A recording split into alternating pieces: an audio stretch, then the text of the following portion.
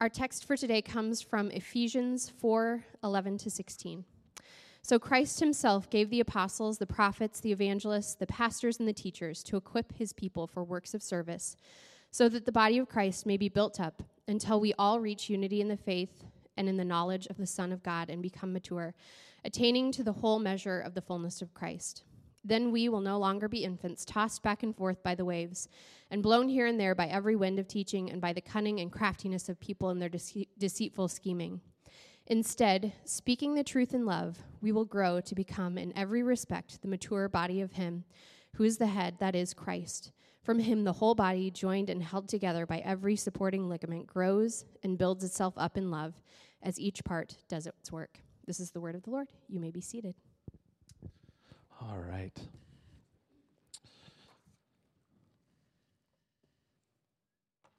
How's everybody doing? See, just one response. You're all doing horribly. Well, it's good to be with you this morning. I have had the most homebound 2 days of probably the last year. I literally just stayed at home for 2 days. It was lovely. I had a fire in the fireplace. I shoveled a little bit. I tried to insulate my joist bays for like 15 minutes, and then I thought, I hope you all know what a joist bay is. But I did that for like 15 minutes, and I was like, I'm going to be done. I'm going to go eat some cheesecake. So I did that too. It was a very restful 36, 48 hours. And so I hope if you didn't have that experience this weekend, you have one coming, because it was good for my soul. It was good for my soul. I just want to say to those of you who came out to our Pathways gathering last week, thank you for that. It was a really good start to what we hope is something that builds a little bit of momentum in our community. We had an opportunity to pray together and receive communion together. It was a really rich time. We'll have our next Pathways gathering on Sunday night in February, and the date's escaping me at this moment, so you can check that out in the bulletin. But I'm just so happy when we have a little time to breathe, a little time to be together, a little time to pray for one another. I always come away from those experiences enriched and built up. And so if you haven't had a chance to get to that, I would encourage you to do so. But today we're continuing our series that we're starting at the beginning of this year called Foundations, which is all about some of the core values that our church holds as a community of faith. And today we're going over the third one, but I just wanted to reiterate the other ones for us. So that first slide, you can see our first value, the thing we went over 2 weeks ago, was that we're a church centered in Jesus. We are and will continue to be a Jesus church, finding our life, health, vision, and strength in the person of Jesus Christ. Our second one, you can throw that up there, the life rooted in Scripture. This is what if you sit there, you see me do this a lot, right? So we put a picture up on the website of me doing that. Life rooted in Scripture. We affirm that the Scriptures are God's special communication, and though diverse in structure and form, form a coherent, authoritative narrative. And today, we're jumping into the third one, relationships formed in community. We value authentic Christian community as the necessary context in which spiritual formation can occur. Now, I've spoken about the importance of community a lot of times. We actually named our church that for a reason, surprisingly enough. It's safe to say that it's my life message. But the longer that I follow Jesus, the more I am convinced that apart from an understanding of who Jesus is, what about his death and resurrection, the truths that we know, that we learn about the church, what the church is and how it should function in our lives, is simply the most important thing for a Christian to understand. When Jesus is asked what the greatest commandment is, he says, love God and love people. This is the most important thing that we humans can possibly do with our lives, to figure out our relationship to God and then to figure out our relationship to other people. It's the big task of all of our lives. And for the follower of Jesus, the primary place that we try and figure out how to love God and love people is the church. The church. It is within the church, within the community of Jesus followers, that we are primarily called to do the joyfully difficult work of learning how to love God and how to love other people. And this is all over the Scriptures. It's everywhere. but we sometimes don't notice it all that much. It's expressly taught in our teaching text for today, but before we really jump into the teaching text, I think it's good for us to kind of jump back a little bit in the scriptures, to turn as far left as we possibly can, in order to see the story that God unfolds and how important this place of relationship, of interpersonal human relationships, what an important role it plays in the creation story. So if you have your Bibles, you can turn to Genesis, but if you know the story, you can just listen. That'll be good too. So the book of Genesis, beginning in chapter 2, if you read the creation narrative in Genesis, there's really two creation narratives. The first is a kind of ancient poem about the story of creation, and the second is a little bit more of a narrative approach. And in Genesis chapter 2, we have the narrative section of the story of the creation of the world. And it's this beautiful, ancient, kind of strange story at points of God creating everything, from light itself to grass and fish. And at the apex of that creation, humanity. He creates man, male, first. And the Hebrew word for man is Adam. And so the writer of this passage thought, let's not get too cute. We'll just call him Adam, right? Adam. And God quickly realizes that it is bad for this solitary man to be without relationship, and so he creates a woman. And for about 10 seconds in the story, everything is great, right? Everything is perfect. Man and woman are in perfect community, rightly related to each other and to God. Man and woman are given dominion and instructed to be creative and do good work, right? And God meets with them and walks with them in what's referred to in the scriptures as the cool of the day, which is a beautiful little way of talking about meeting with God, isn't it? And everything is right. Everything is well. Everything is perfect. Can you imagine if you had a perfectly ordered relationship with God and a perfectly ordered relationship with another person, and on top of that, every day you did meaningful work that filled your life with significance and purpose, right? And there was never a bad day. That's pretty great.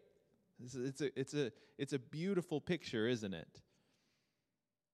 But it lasts for about 5 seconds in the story of Scripture, actually. We don't know how long it actually lasted. But this perfection does not last long.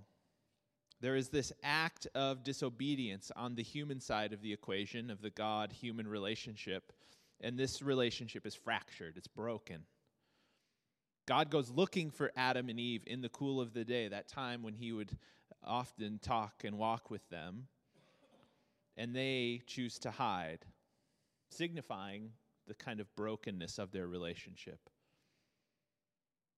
And this is usually where we stop in church. When we talk about the fall, when we talk about the creation story, we stop here that humanity's relationship with God has been fractured, and now sin has entered the equation, right? Sin has entered the world, and humans' relationship with God is fractured, and we are in need of a restored relationship with God, which is true. This is a very true thing. Jesus did come for that reason, to restore the broken relationship that occurred all so long ago and occurs so many times in our lives. But we often forget to mention, when we tell the story of creation and of the fall, that there were other things that were affected as well, right? Humans' fundamental relationship to their work is forever altered. If you read the narrative, God tells Adam that the ground itself, and Adam was a farmer, like everybody was until about 100 years ago, that the ground itself will now be difficult to work, that there is some type of difficulty that enters into the working life of human beings, that it's now no longer this thing that's completely beautiful and completely full with purpose all the time, but there is some struggle put in the middle of it. And then we learn that humans fall out of perfect relationship, not only with God, but with each other. Adam and Eve once walked in the garden as equals before God, without shame and right relationship with each other and with their Creator. But after the fall, there is shame and blame and lies. And the Scripture even talks about this kind of unnatural hierarchy of man over woman that enters the picture as well. The human-human relationship is just as altered and broken as the human-creator relationship, if we read the story well. And it is not long, just one chapter and about 2 pages before human relationships have devolved to such an extent that Adam and Eve's son, Cain, kills his brother Abel, right? That went fast. And when God goes looking for the boys, he asks Cain, "Where is your brother?" And Cain comes back with that famous response, "Am I my brother's keeper?" In the span of 3 chapters, we go from perfect relationship to intra-family murder. And it's at this point that you're like, my Christmas celebration wasn't that bad, right? Nobody got killed over the turkey this year. And if that did happen, I apologize for bringing that up. The reality is that in this short amount of time, we see how broken the human relationship is. And humanity's relationship with God, humanity's relationship with humanity, and humanity's relationship with its work are in need of redemption and restoration. And when Jesus comes, he proclaims restoration for all of the brokenness in the fall, not just our alienation from God, but also our alienation from one another and the strained relationship we even have with our work, in a sense. Jesus comes on the scene and proclaims a kind of liberation for all that is broken in the world. And here, I'll show you a little bit of the scriptures. Now, we're going to be talking about some large-ish portions of Scripture in the book of Ephesians today. So if you have a Bible, it might be helpful to open there and underline some things and go back and look later so that you can check my work if you want, if you're that type of person that likes to check my work.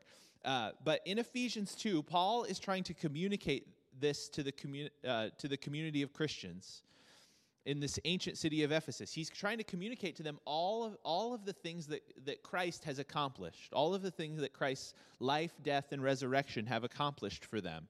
This is what he's writing about. And he goes through this long section of Scripture where he's explaining to them, these are the implications of Jesus' life for you. Because there is this thing about being a human being that at times we need to be made aware of the significance that Jesus holds for our individual lives.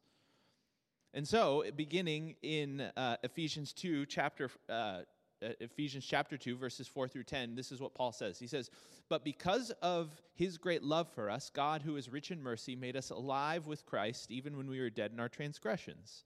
It is by grace you have been saved. And God raised us up with Christ and seated us with him in the heavenly realms in Jesus Christ, in order that in the coming age he might show the incomparable riches of his grace expressed in his kindness to us in Christ Jesus. For it is by grace you have been saved through faith, and this not for yourself. It is the gift of God, and not by works, so that no one can boast. For we are God's handiwork, created in Christ Jesus to do good works, which God prepared in advance for us to do." So there you see it. It's the restoration of relationship with God through the forgiveness of sins as an act of God's grace, right? This is what the story that we're all familiar with. This is the story that we hear about what Jesus is accomplishing. That verse 8 specifically is a very famous verse. For it is by grace you have been saved through faith, right? And notice verse 10. Notice verse 10 real quick. For we are God's handiwork, created in Christ Jesus to what? Do good works, or do good work, maybe you could even put it, which God prepared for us in advance to do. So what is Paul saying? Yes, your work even, the thing that you are called to put your hands to, is restored and redeemed in the person of Christ, right? So we call back to that original story. But he goes on, and he says something really interesting. If you skip down to verse 15, he keeps going here about all of the things that are restored in the person of Christ, all of the newness of life that Christ brings. And in verse 15, he says this: his purpose in doing all this was to create in himself one new humanity out of the two. Now, stop right there. He's talking about difficulty that's been placed between Jewish people and Gentile people. This was a problem in the early church because Jewish people were the first followers of Jesus, and it made sense because Jesus was a Jewish person, and all of a sudden Gentiles start coming in, and there's starting to be this kind of discord and struggle. And Paul's trying to write to this group of Christians in the city of Ephesus and help them kind of understand how these two groups of people work together, okay? Does that make sense? And what they are supposed to be as a single people. Does that make sense?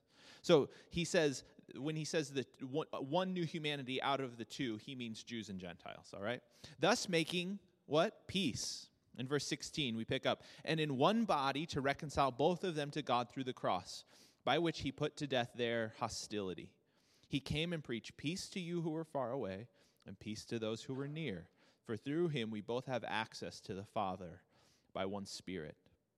So that hostility that came into the world, right, with Adam and Eve, that difficulty, that relational breakdown that happened between people, that it was exemplified by Cain killing Abel, that hostility that fractured humanity and broke us up into tribal and territorial people, that causes us to kill one another in wars and fight over different swaths of land, all of that strife, all of that difficult, all of that pain, Christ through his cross has made a kind of peace for us, putting to death the hostility that exists between peoples, giving everyone equal access to God the Father, all serving the same Father.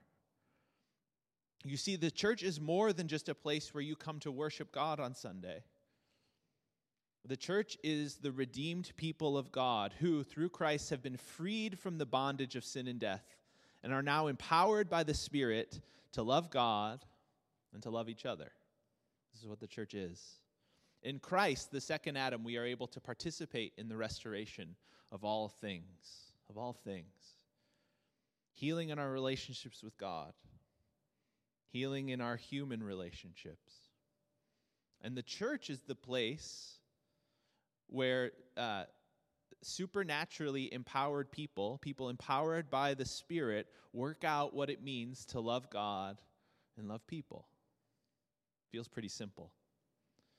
Which is why I think this is important. That the church should be primarily experienced as a network of relationships centered around the person of Jesus, not as an institution. So first and foremost, I think the church should be experienced by us as a network of relationships centered around the person of Jesus, not as an institution. And for us Americans, this turns out to be pretty difficult because we are really good at interacting with institutions, and we turn out to not be quite as good at interacting with people. Because we've been pre-programmed to treat the church more as an institution we interact with than as relationships we have. We want to treat it like the gym, I think, a lot of times. So I go to the gym because I need to work out, because it's a good thing for me to do, right? This is why we go to the gym. And I attend church because I believe it is a good thing for my soul, and so I go and I do that. I do spiritual push-ups. I don't do any push-ups, actually, but if we only experience the church as an institution like the YMCA, we can view relationships as a kind of secondary aspect to our experience.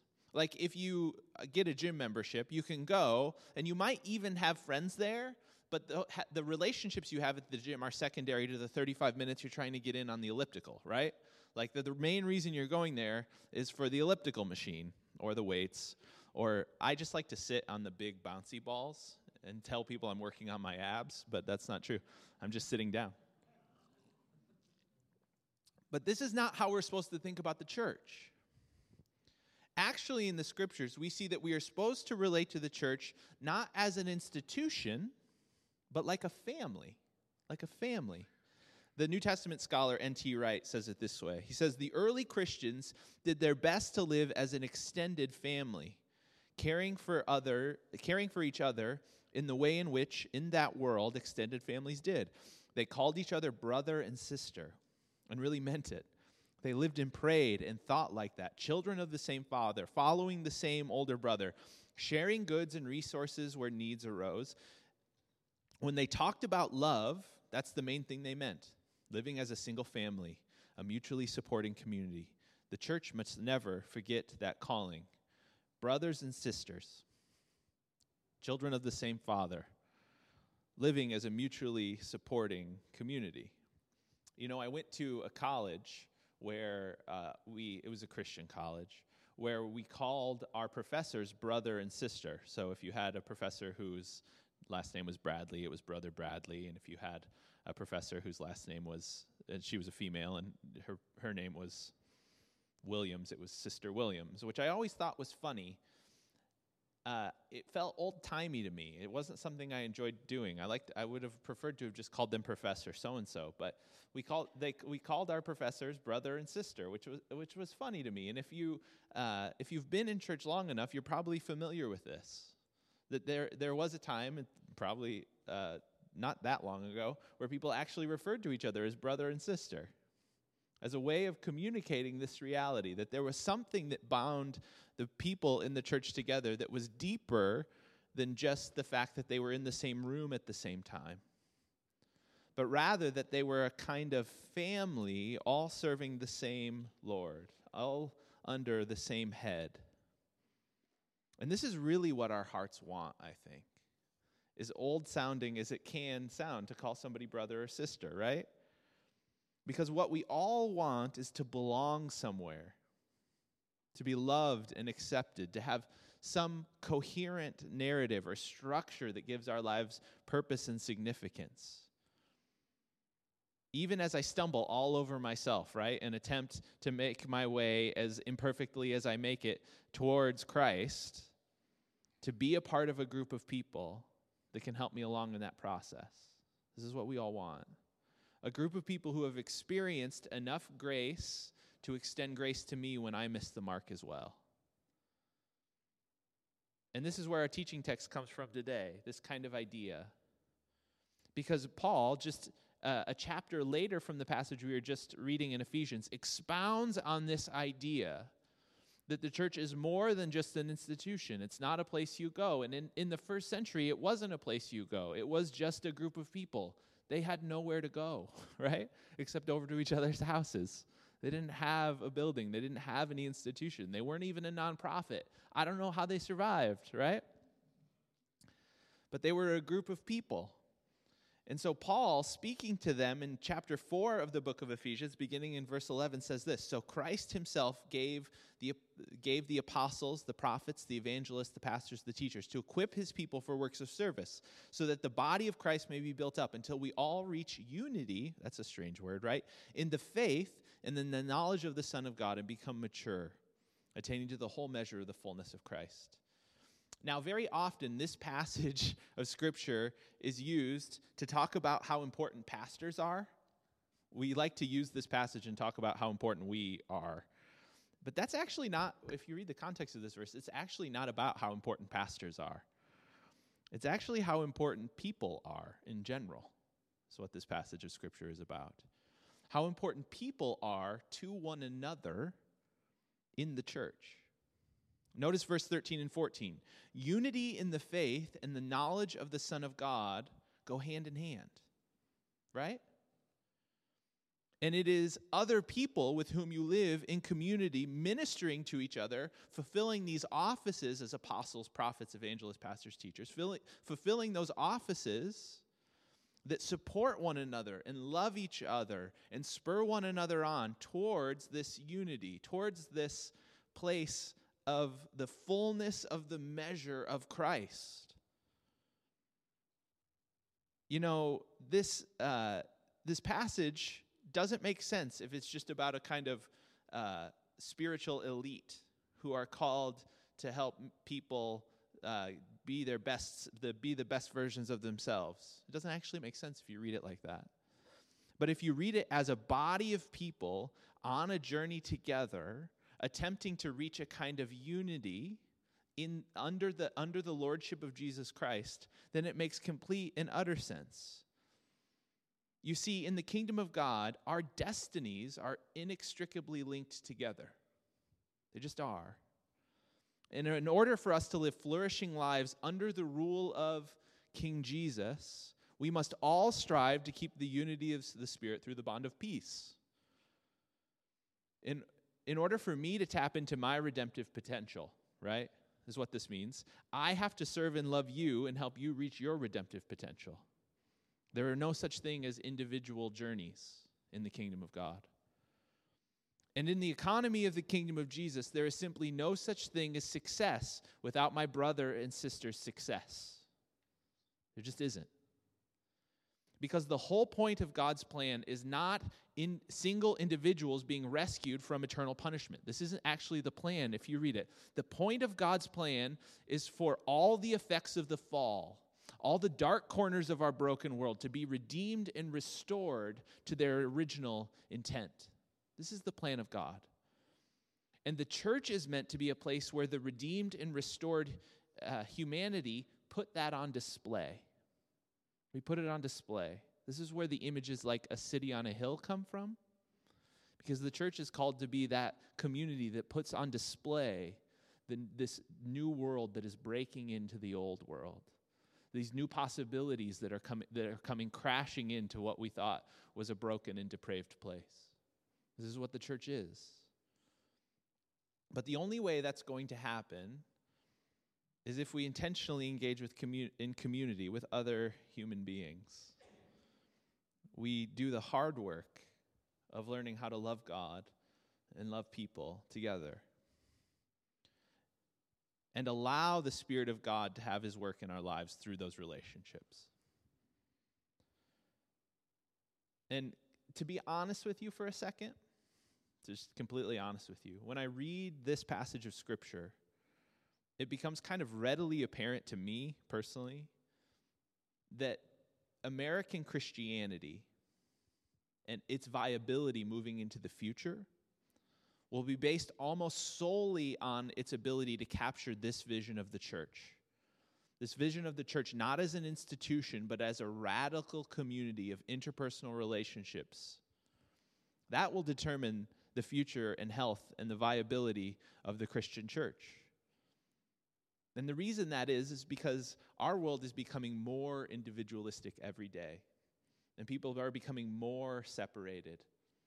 And our phones are making us more fractured and kind of partial and less connected than any generation that has ever walked the face of the earth up until this point. And an alternative way of life that is deeply rooted in community and reality and real relationships, that is deeply invested in the life of another, that type of radical community will form a kind of beautiful alternative to the way that our world will continually go towards this kind of fractured smartphone thing. I believe it. Where we're all just kind of passive recipients of information rather than partakers in a reality.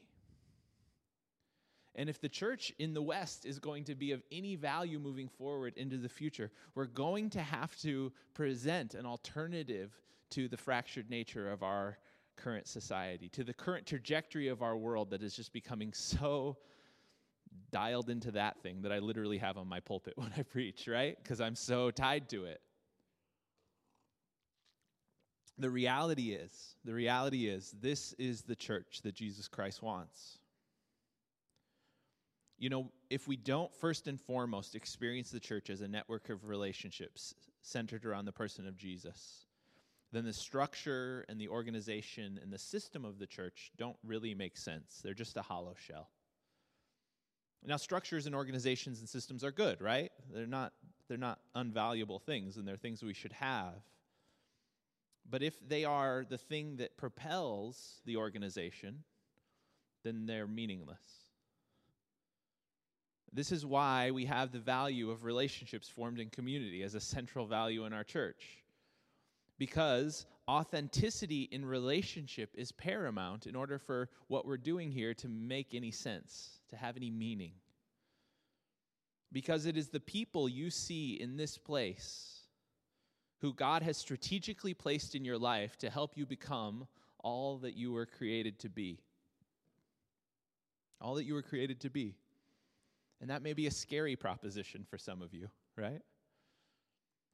The there's a writer, his name's Kurt Vonnegut. I'm not in the habit of quoting him when I write in sermons, because you can look him up and realize why that is. But he has this amazing quote. He says this: humanity is organized into teams. Teams that do God's will without ever discovering that they are what they are doing. Such a team is called a karass. If you find your life tangled up with somebody else's life for no very logical reasons, that person may be a member of your karass. We should have just called the church Karass Church rather than Grace Community, but then no one would show up because who really knows what a karass is, right? Now you do, so that's good. Karass Church, Grace Community. It's kind of the same idea, actually. You know, the people that you find your life tangled up with are probably put there by God to help you become the person he created you to be. And in order to become the person that God has created you to be, he probably wants you to lean into those relationships. You know, I think we are all kind of preconditioned by junior high and high school to always want to be a part of a group of people that we're not actually a part of. You know what I'm talking about? Were any of you popular in high school? You don't have to raise your hand, because if you do raise your hand, you weren't probably, right? I wasn't. No, not really. Every once in a while, I'd have that one friend that I was friends with since third grade, and he was cool, so I would get to hang out with him and hang out with some of his cool friends, but I wasn't really cool. But then I would go home and I'd tell Mom. I wouldn't tell my mom, but I would tell people how cool I thought I was, or at least tell myself. I always wanted to be a part of a group that I wasn't actually a part of, because I thought it would give my life meaning and significance, right? This is kind of how we function. We always want to have that thing or be a part of that group or to know those people that will help us, right, and get us to where we want to go, or help us view ourselves in a certain way that will make us feel significant. But the truth of the matter is, we'll always make new relationships and have new experiences, and those things are great. But the truth of the matter is, and I believe this wholeheartedly, that God has put the people in your life that are in your life for a reason, for a purpose, even the ones you don't like, to help you become the person that he's created you to be. It's just our responsibility to intentionally invest in those relationships and to allow God to use those relationships to form us. And that's the difficult part, isn't it? That's the difficult part. Because I can use all the relationships in my life to make me a worse person too. You know what I mean? I can use those relationships and those encounters to make me a bitter person. I can use those relationships and those encounters to make me a judgmental person. People do it all the time. But if I listen and I pay attention to the Spirit speaking to me through those people, I can become the person that God has created me to be. And people, other people, are God's intended tool to make you who he's created you to be. And in the church, this becomes so much more intense and personalized because it is the body of Christ that is to be built up. You know, I've never seen a church that was healthy, that had strong relational ties, that was walking in unity, where people weren't advancing in their lives. But I've never seen a church that was broken, that was fractured, that was arguing, that was fighting, that was ticked off at one another, where anything of kingdom value was really being produced. You know what I mean? The truth of the matter is that our destinies are tied up together, whether we like it or not. And the kingdom of God, that strange word that Jesus uses over and over and over again in the Gospels to talk about what he is doing and what he is ushering in. The kingdom of God is this place where people who acknowledge the rule and reign of Jesus are attempting to live lives together and see the kingdom break out in all these interesting ways in their midst. That's what the church is. And that's why the church is first and foremost relationships rather than community. That's why the church is first and foremost a karass rather than an institution. And that's why, hopefully, as our church moves into the future and develops, that we never lose that peace. That we never lose sight of the fact that relationships are the core of what we do. And that God wants to leverage those relationships to create us, or to turn us into a people for his name and for his purpose. That's what the whole plan is. That's what it means to be a community. That's what it means to be a Christian in community. And that's why, hopefully, as the church is an institution, it does have processes, and it does have systems, and it does have all of the things that organizations have in 21st century America, that all of those organizations and all of those systems and all of those structures all go in towards, are all focused on helping people step into biblical relationship with one another, help people step into community with one another. This is part of the reason that we talk about home groups, and why we'll be talking about home groups in the coming weeks. Not because it's good for you to get into someone's house and know about all the stuff they have or something. I don't know. Maybe you're weird. But the reason it's important is because the greatest way to build relationship with somebody is to be in their house, right? In the early church, in the book of Acts, it says they didn't forsake meeting together, and every day they broke bread in each other's homes. Every day they broke bread in each other's homes. It was because the very fabric of the church was relational. It was relational. And in order to know somebody, hopefully, you can, a little bit, get into their house. Look under their sink and see how clean they actually are, right? This is part. So now I'm giving everybody PTSD, and they're never going to want to take part in this. But this is the reality, right? This is the reality of what it means to be people in relationship. And this is what the church is called to do and be. And as God builds the church up, as he does the work of building the church, right? Because this is what Jesus says is the case. As Jesus does the work of building his church, it is our responsibility to put on display the new humanity that is breaking out all over the place by making the simple and sometimes mundane little step of stepping into relationship with another and seeing them as God's little gift to you to help you be all that God has created you to be. That's what it means to be a grace community. That's what it means to be a Charas. That's what it means to be the church. Let's pray. Father, we love you. And we thank you for this vision of the church as, first and foremost, a community, a group of people, God, who have been called together for a purpose, an ecclesia in Greek. And so, Father, we ask that you would build our church into a community, into a church, that you would build unity and strength within this place, that you would help us dive into relationship with one another, that you would heal through those relationships and through the work of the Holy Spirit in our midst, that you would heal us, that you would help us to step into everything that you have for us, that you'd help us to become who you've created us to be, and that this church would bring you glory and honor as we continue to become kingdom people in relationship under the lordship of King Jesus. So we pray all of that now in that name, in the name of Jesus. Amen and amen and amen. Go today in the grace and in the peace of the Lord Jesus Christ. And don't drive like a bat out on your way out of the parking lot because it's icy. All right? Bat out of church. Is that right? I should have said? Great. That's all right. Go.